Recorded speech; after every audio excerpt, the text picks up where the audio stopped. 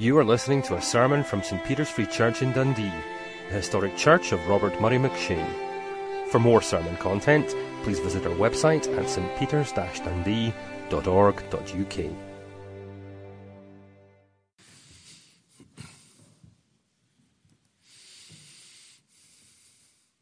I'd like to begin by thanking you for being such a welcoming lot.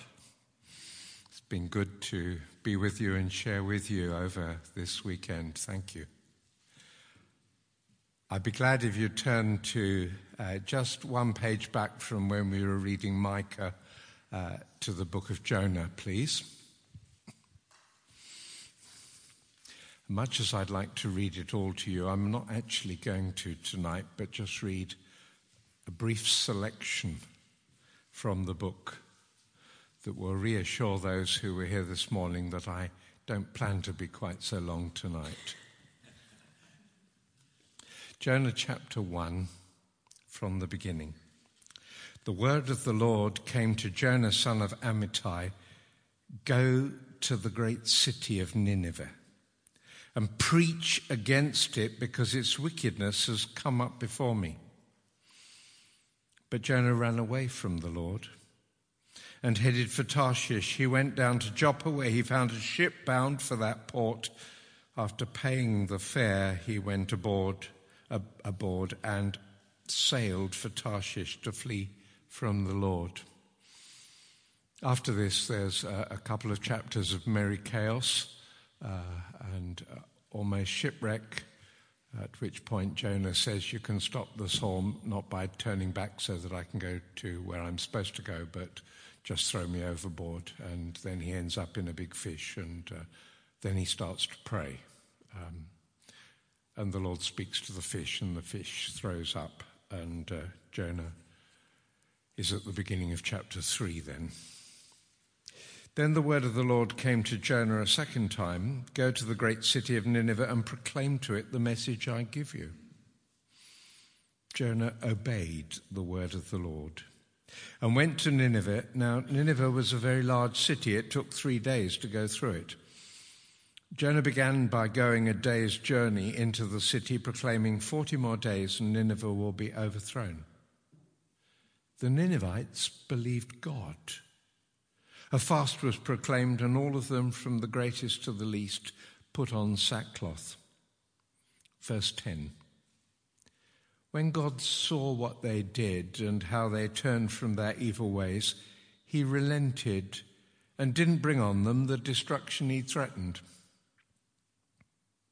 But to Jonah this seemed very wrong, and he became angry. He prayed to the Lord, "Isn't this what I said, Lord, when I was still at home? That's why I tried to forestall by fleeing to Tarshish. I knew that you are a gracious and compassionate God, slow to anger and abounding in love, a God who relents from sending calamity. Now, Lord, take away my life, for it's better for me to die than to live." But the Lord replied, "Is it right for you to be angry?" Jonah had gone out and sat down at a place east of the city. There he made himself a shelter, sat in its shade, and waited to see what would happen to the city. Then the Lord God provided a leafy plant and made it grow up over Jonah to give shade for his head, to ease his discomfort. Jonah was very happy about the plant. But at dawn the next day, God provided a worm, which chewed the plant so that it withered. When the sun rose, God provided a scorching east wind, and the sun blazed on Jonah's head so that he grew faint. He wanted to die and said, "It'd be better for me to die than to live." But God said to Jonah, "Is it right for you to be angry about the plant?" "It is," he said, "and I'm so angry I wish I were dead."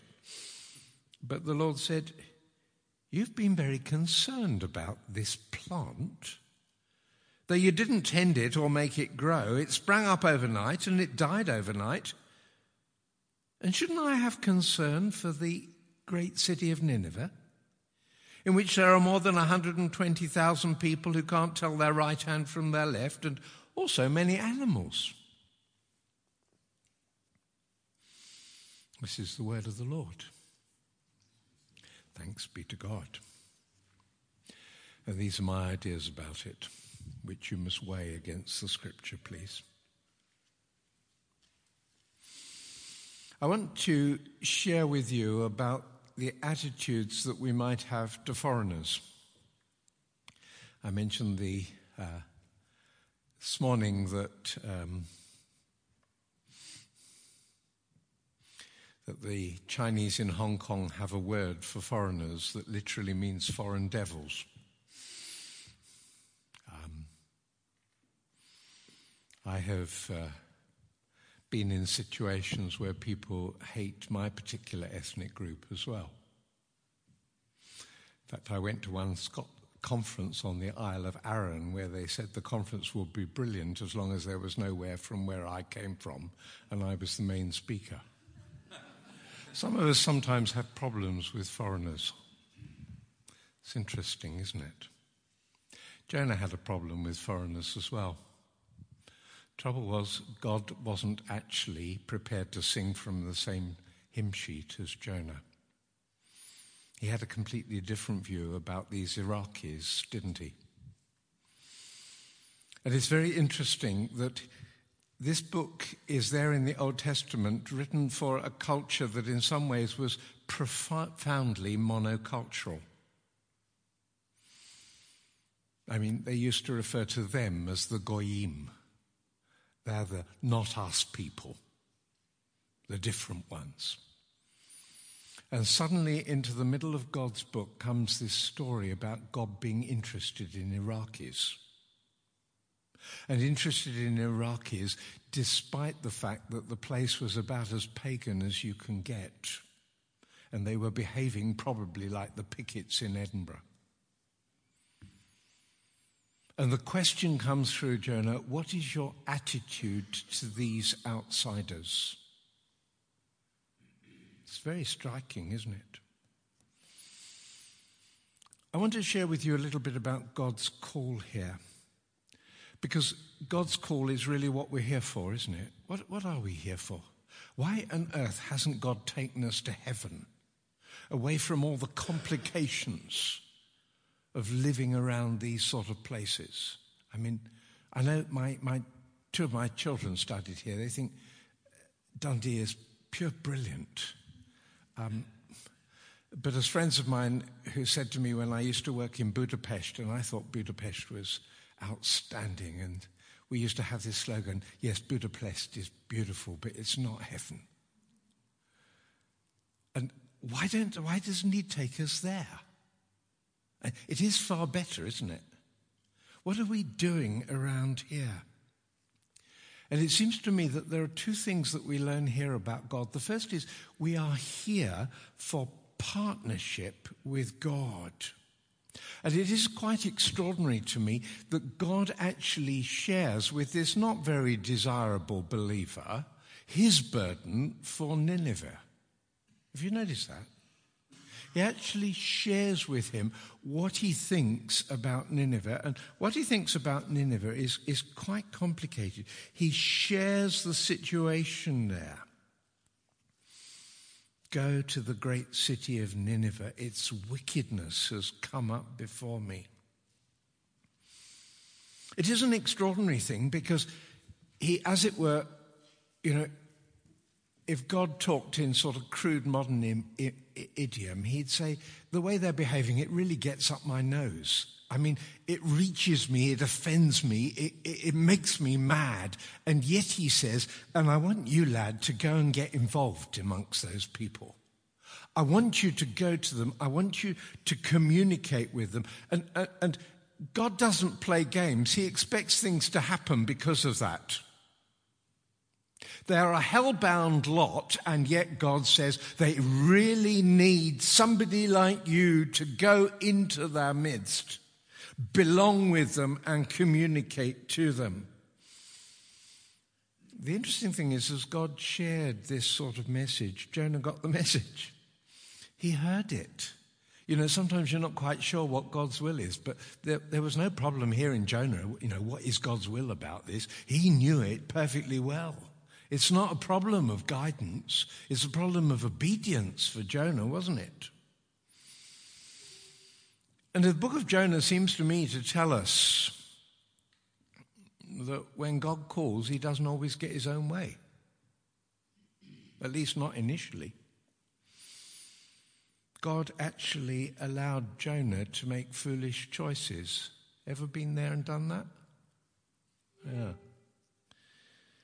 And so we find in chapter 1 and verse 3, he actually runs away from God. That's a hopeless task, isn't it? You and I've got to run, and at the end of it, you're caught.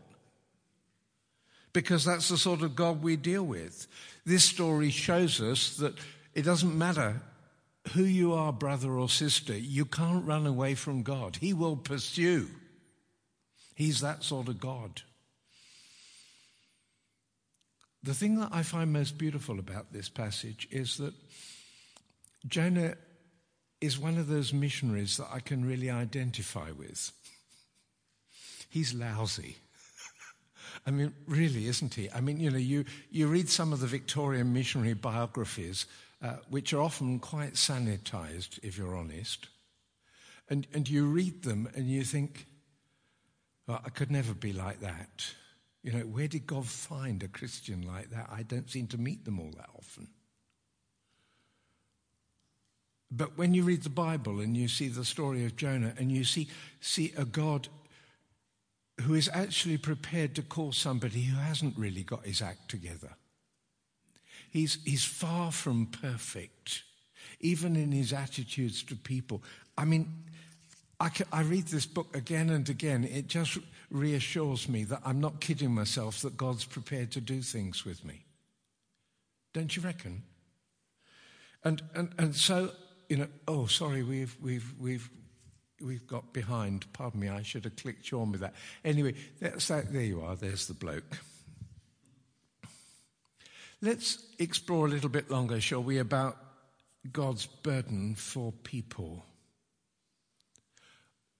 What sort of God do we worship? I mean, it's very important, your perception of God, isn't it? Sometimes, actually, even we Christian people, we get a distorted sort of view of God. I can remember once doing a convention in Australia, and I was praying with a bloke who was a brilliant youth leader. And in the middle of my prayer, I said something not very Aussie, like, Lord Jesus, I do love you. I mean, I was up here somewhere, sort of spiritually, because God had really worked, and I felt, isn't that amazing to do something with my Heavenly Father? And so I was a bit emotional, but I said, Lord, I do. And he actually had the cheek to interrupt my prayer, and he said, what did you say? And I said, well, I told the Lord that I loved him. And this bloke, he just stood there, and he cried and cried and cried and cried. I could have wrung water out of my sweater afterwards where he cried on my shoulder. He said, I could never say that to God. For him, God was a sort of slave driver who was absolutely determined to knock him into line and to work him until he was ground into the ground.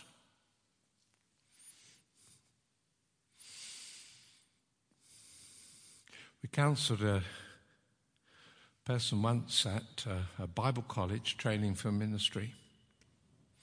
Her image of God was actually of a rapist who was forcing her to do things that she really didn't want to do. It is extraordinary how the enemy can work in our hearts and souls. And often people run away from the missionary challenge because they're afraid that we've got a God who wants to spoil our lives. And so it's terribly important to try and enter into the way that the Lord in his kindness reveals himself in this. Why does God want to take an Israeli to Iraq? It does seem a bit mad, doesn't it? Even in modern history to do that. Why does he want to do it? Because God says he is concerned about the wickedness of that city. Its wickedness has come up before. Now you see, Jonah tells us in chapter 4, or tells God, that he's learnt that God is slow to anger, which is a mercy, isn't it? I mean, he hasn't zapped all the sinners on the world. He's very patient. He is slow to anger, but he does hate sin. And cities like Nineveh or Dundee or Manila or Beijing or Shanghai or Bangkok can be incredibly wicked. And here it was. The interesting thing is the wickedness of people bothers God enough to want to change them, not to rubbish them, but to see change in them. He is burdened for these people. It still is on his heart as he shares it with Jonah. He's also concerned about their ignorance, because he says to Jonah that he is to go to Nineveh and preach against it. These people needed God's word. Now, sometimes you share the word of God with people and they are so excited about it. Sometimes they are very resilient to it, but they still need to hear. It is a scandal that we don't give people warning. Ezekiel was told, if you don't give people warning and I've called you to them, I will regard you as a murderer.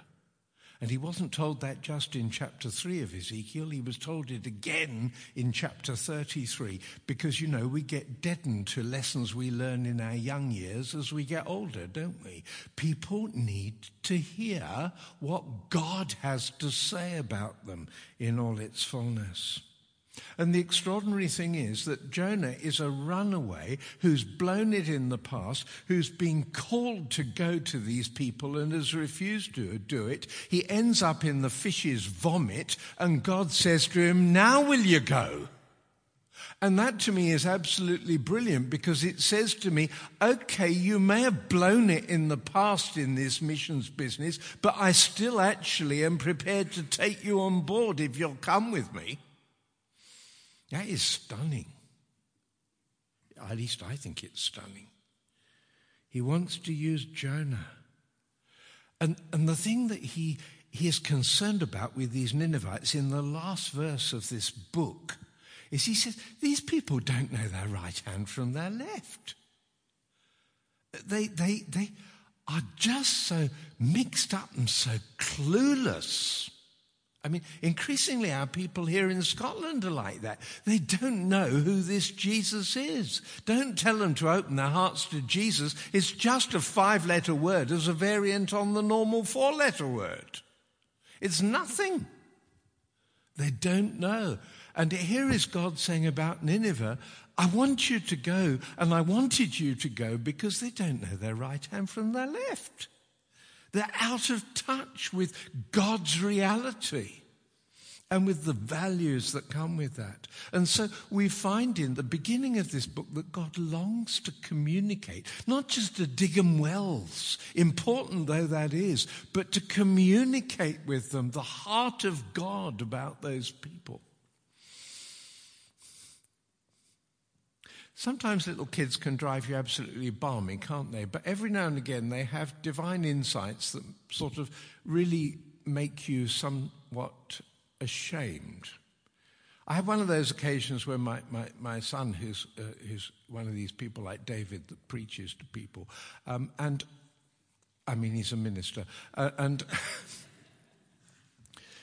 but as a little boy one day in our house in Glasgow, we lived in a semi-subterranean apartment in a mission centre. Eric Alexander used to call it the cave when he came into it. And the advantage was that the kids' room had windows that opened into land a little bit higher so that the children of the neighbourhood could come in and play through the windows. And one day Andrew came running in to me and said, Daddy, where's the Bible? I said, what do you want the Bible for? And he said, well, Amara and Mohammed don't know anything about Jesus. Do you think if I read them today's reading, they'd be able to catch up? And I thought, you can't go just in that mad way with a couple of Egyptian boys in the middle of Ramadan to do this. So I thought I'd give them a little crash course on this other religion, you see. I thought somehow he would be more gentle, but unfortunately he went in and said, the leader of your religion told you all sorts of things that are terribly wrong, and if you don't love the Lord Jesus, you'll go to hell. And it was sort of like the Third Crusade broke out. And I had to stop this rather clumsy evangelism. And this wee boy, he was 6, he sat on the floor and he sobbed. Amaro Mohammed don't know about Jesus and I can't get through to them. Now, I felt at that time, crumbs, when did I last cry that I couldn't communicate with somebody that was unsaved? And somehow you see in the good book this deep concern that God has about, not just about ignorance, but about the lostness of people. He says to him, 40 more days, and this place has had it. They haven't got endless opportunities now. Will you please take this opportunity, Jonah, to go to these people? It's the sort of gut feeling of God that we see portrayed in Jesus when he sits down and cries over Jerusalem and talks about them as though he were a chicken that longed to gather the little chicks under his wings to protect them from the fox of judgment. It's incredibly emotional. We don't do emotion in most of our Scottish churches. It's rather unseemly and other sorts of churches. At least that's what they think in my church. But I think Jesus does do emotion, and I think when it talks about the compassion of God, it really is talking about the gut feeling of the sort of churn of the stomach. We don't say, I feel it in my kidneys. We say, my stomach churned, didn't you, as you're moved with this awesome loss. This is the sort of God that we have. Deeply moved by the ignorance and lostness of the people out there. It's amazing, I think. And the thing that is remarkable about this God is he longs to be welcoming to people. I'm sorry, I'm not really helping you on the PowerPoint, am I? Can we go on a bit more? He's concerned about them, their wickedness, their ignorance, their loss. He is amazingly welcoming. Did you notice that remarkable stuff from the end of chapter 3? God saw what they did and how they turned from their evil ways, and he relented and didn't bring on them the destruction that he had threatened. Jonah doesn't really like this, that God is so kind to the people that we don't like, who are terribly naughty from our perspective and foreign. And it is a most extraordinary verse there, isn't it? It can actually be translated, God changed his mind, which is theologically very difficult for us Calvinists. Sometimes our systematic theologies are a little bit too tidy for what God has revealed. But it is very remarkable. Whatever else it's saying here is, if you will go and share with somebody, it does make a difference. It is that when people share the gospel, that the judgment of God doesn't fall on some on whom it would otherwise have fallen. And actually, I can imagine the people who first heard this, and they thought about Nineveh and what a threatening place it was to them. The very idea that God wouldn't zap them, but would welcome them, they'd have sat there with their jaw dropped open in sheer, utter amazement. Is God that kind? Is he that generous? Is he that gracious? Do people as bad and as different as that? And of course, Jonah really didn't like it at all. He preferred a God that would behave in the way that he wanted him to do it. Very difficult. But alongside this loveliness and kindness and compassion of God, we also learn from this that God is frighteningly awesome. The grace of God needs to be held alongside his awesome glory. For the God of the book of Jonah, next bit please, he is not to be played with. Oh, that's where you were before, beg your pardon. He is not to be played with. I'm sorry, I'm really leading you astray tonight, aren't I? Here's a lad, and he runs away from God. Sorry, I better not use you as a visual aid. You've already done your bit in the song. Sorry, the psalm. God hurls a storm at him. He hurls more storms at him. He pursues him. He wants to commit suicide by being thrown in because he'd rather be dead than be a missionary. And the Lord appoints a fish who swallows him. I mean, I was brought up on cod liver oil. I mean, that is awful. A fish's stomach. I mean, it's almost as good as Acts 10, isn't it? I mean, it is an amazing story, this. And then he repents. I'd have prayed, I think, the moment I saw the fish open his mouth, but not Jonah. He's inside. Oh, perhaps I'd better pray. And he does.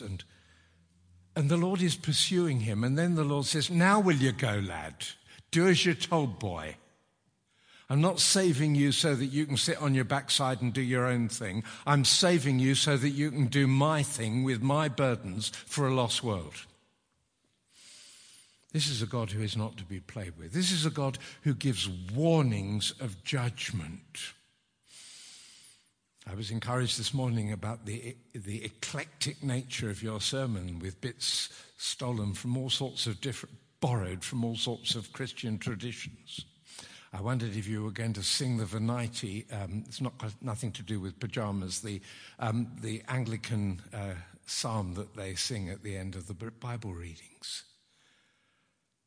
And it's, come, let us sing to the Lord. And then they have a bit that some of the churches are not so earnest leave out. It says, today, if you hear his voice, don't harden your hearts. Because those who do that will never enter into my rest. Psalm 95. You remember? God gives warnings that there isn't forever and that time is urgent. Warnings, fierce warnings of judgment. This is the God we deal with. This is the God we belong to. He is kind, extraordinarily kind. And we have to hold these two things in tension when we communicate with people. We can get so angry with people who are wicked, like Nineveh, like Jonah was angry, and we don't represent the God of grace and compassion one whit. On the other hand, there are others who are so soft that they're not prepared to share that it really is urgent for us to do as we're told and for the lost to be saved. Now, if that's what God is like, let's look at the person God uses, which is quite interesting. The person God uses is Jonah. You can read more about Jonah, a little more about Jonah in 2 Kings chapter 14, where it tells us that he was greatly used in his own society when his own society was rather like ours, going profoundly off the rails, with government people making all sorts of wild and strange decisions. What Peter, we saw, called yesterday the ignorant talk of foolish people when he was talking about the state. And we're in that sort of situation, and Jonah was in that sort of situation. And in his own country, he prophesied, and what he said as he proclaimed the word of the Lord worked because God made it work. In other words, he was not a novice, he was somebody with a proved ministry. as a man of God who was greatly needed in his own country. He was a gifted believer. He'd heard God speak in verse 1. He'd lots and lots of initiative. Well, he did use it, didn't he, to get to Spain instead of Iraq. And he was even able to travel. He's a gifted believer, a needed communicator, greatly used in Israel. You need somebody like that to tell a place like Nineveh, don't you? Not somebody who's never explained the gospel to anybody. He's a man with resources. He actually had the financial resources to travel. The trouble was he used it to go 2,000 miles in the wrong direction. He is set up. He spent it all on a holiday trip to Spain. What was Jonah like? He's a good guy, well set up. He's also, secondly, rather emotionally vulnerable, isn't he? He's afraid, so he runs away from God's plans. You see that in chapter 1, don't you? In chapter 4, he's an angry believer. You ever got mad with God? Or with what's happening in God's church? Or the odd sort of people that keep turning up, that keep meaning that David is changing the way you do things here? Can be even more complicated if you go some other place. He gets depressed, does Jonah? He's angry, he's frightened, he's depressed. He says, I wish I were dead.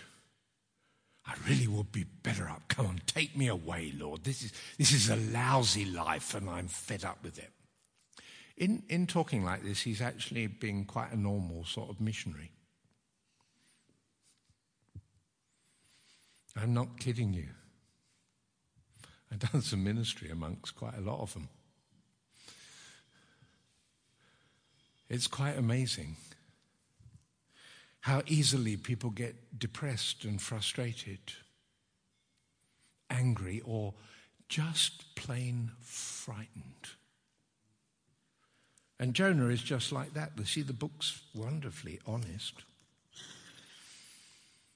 And yet I want you to see in relation to this boy that he is not just emotional, he is profoundly self-centered.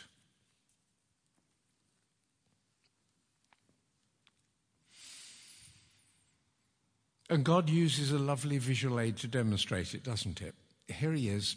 He's decided he's going to sit apart from the Iraqis and he's going to watch what's happening.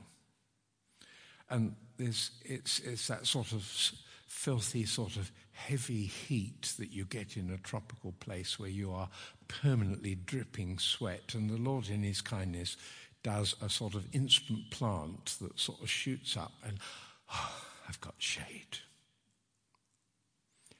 And then the Lord, I love once I heard a Scottish divine and he said, the Lord ordained a worm.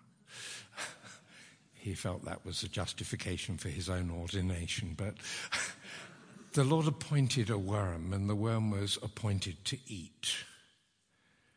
And then the Lord appointed us hot wind and the plant shrivels up and dies.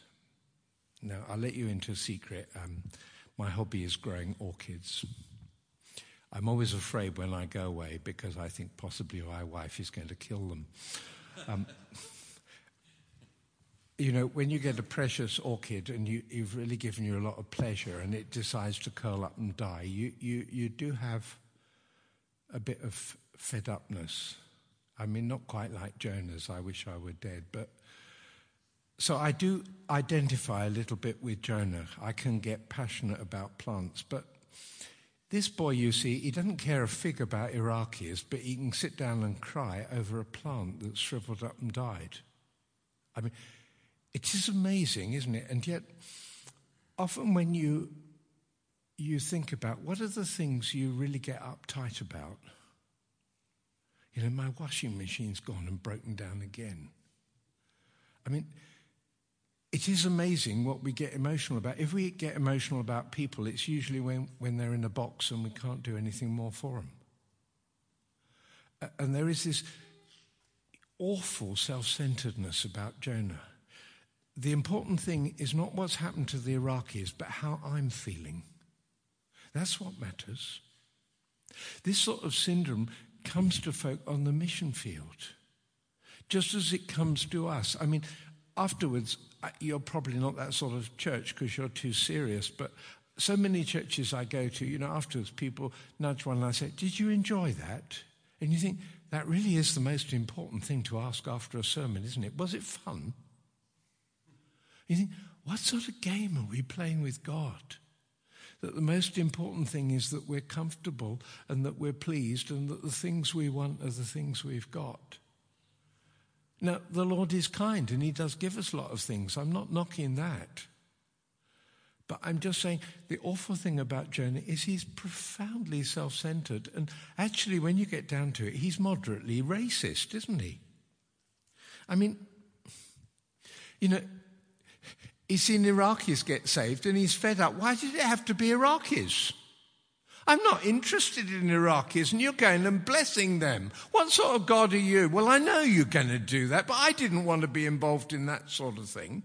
And then he's got brothers and sisters in Iraq now. So what does he do? He goes to a mission station separated from everything. I don't want to be mixing with them. Can't understand a word they say properly. Well, he could understand them because he could preach to them. He's angry about the call to Nineveh. He's angry at their salvation. He's unwilling to belong with them. Now look. We come to God with our gifts, our resources, our experience, our vulnerability, our selfishness, our prejudices. And if we come as we are, God may surprise us, as he did Jonah. Because just look, as I end, at God's work in Jonah. It's a story of God's amazing commitment to an ordinary, be patient, God hasn't finished with me yet type of believer. It's a story of God mobilizing him. Isn't that amazing? I mean, you think about it. I'm sorry, I'm going to use you. That the Lord says, I've got a work to do in Iraq. I know what it's like, but actually, would you do it with me? Isn't that stunning? I mean, he wasn't like mission boards who don't often have much of a clue about the candidate that's applied. I mean, God knows Jonah through and through and still says, I want you to do this job for me. I want you to do it with me. And then you've got this lovely example of the violence of the covenant, the way that God will not let that boy go and pursues him. The extraordinary perseverance of God, because he knows that he has made Jonah for exactly this sort of ministry. And though Jonah would run away and think that the will of God for him is lousy and imperfect and thoroughly undesirable, God knows that it's good and acceptable and perfect for him, and he's pursuing him.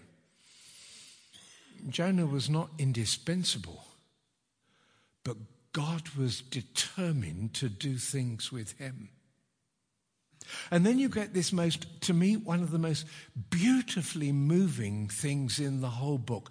Jonah goes into Nineveh, this unwilling missionary who doesn't specially love Iraqis, and he delivers God's message, and it's the rough bit of the message. You've only got 40 days to sort yourself out. And there is this amazing little phrase in verse 5 of chapter 3. The Ninevites believed God. Isn't that startling?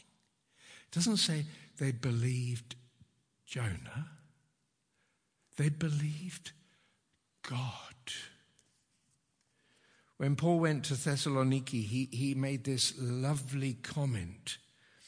He said, "We thank God continually because when you received the word of God, which you heard from us, you accepted it not as a human word, but as it actually is, the word of God, which is indeed at work in you." That to me is absolutely stunning. Do you believe that? That you can go and take a message to somebody, even to a foreigner, and they will hear God. They will trust God because even you did that. It always leaves me gobsmacked when it happens. And sometimes the Lord seems to let me have to wait 40 years before I know it's happened. And then somebody says, "Do you remember that thing?" That's when God got hold of me. And sometimes it's in the worst possible sermons that I've preached. Like one I did at Oxford, where afterwards they went to the back to the guy on the recording desk came forward, and the leader of the service said, "No, scrap it." I mean, in front of me. And God was actually dealing with somebody there. That's the sort of God that we have. He's also wanting not only to use you, but to refine you. Do you notice the way he says to Jonah several times, "Do you do well to be angry?" And I love the way Jonah says, "Too right, I do." Yes, of course I'm angry. I said, "Really?" And then God says to him, "You're very upset about this plant, aren't you? What do you think I should feel about Nineveh? I've put so many people there. I've invested them with animals and things and provision." God doesn't just want to save the outsiders. He wants to work to refine the worker too. And all of us and all the missionaries we send out are work in progress with that sort of God. But to me, the most wonderful thing about this book is the way that God doesn't give up on us. Isn't it? It doesn't end all happily ever after, does it? Well, it's a Bible book, not a children's fairy story. It's work in progress. And so my last point is this. Will you please notice the grace of God in the missionary call? The missionary call is for messy believers because there are no other type of believers this side of glory. That's why, as I said this morning, the call to do things with God for a lost world is a mark of God's grace. It's very kind of him to let us do things with him. But the book of Jonah also says it is an inescapable call. Don't run away. He will pursue. I wrote a prayer about this, which will come on the screen, and since you're used to doing these things here, I wonder if we might say it together. Let's pray. Father in heaven, we are amazed that you are willing to work in and through us, yet we often flee from the challenge of mission, caring little for the cost, and taken up with concern for our comfort rather than for your glory. Forgive us and pursue us by your Holy Spirit until we gladly give ourselves again to you and to those who need to hear the good news of Jesus. For the sake of your reputation in this lost world, we pray. Amen.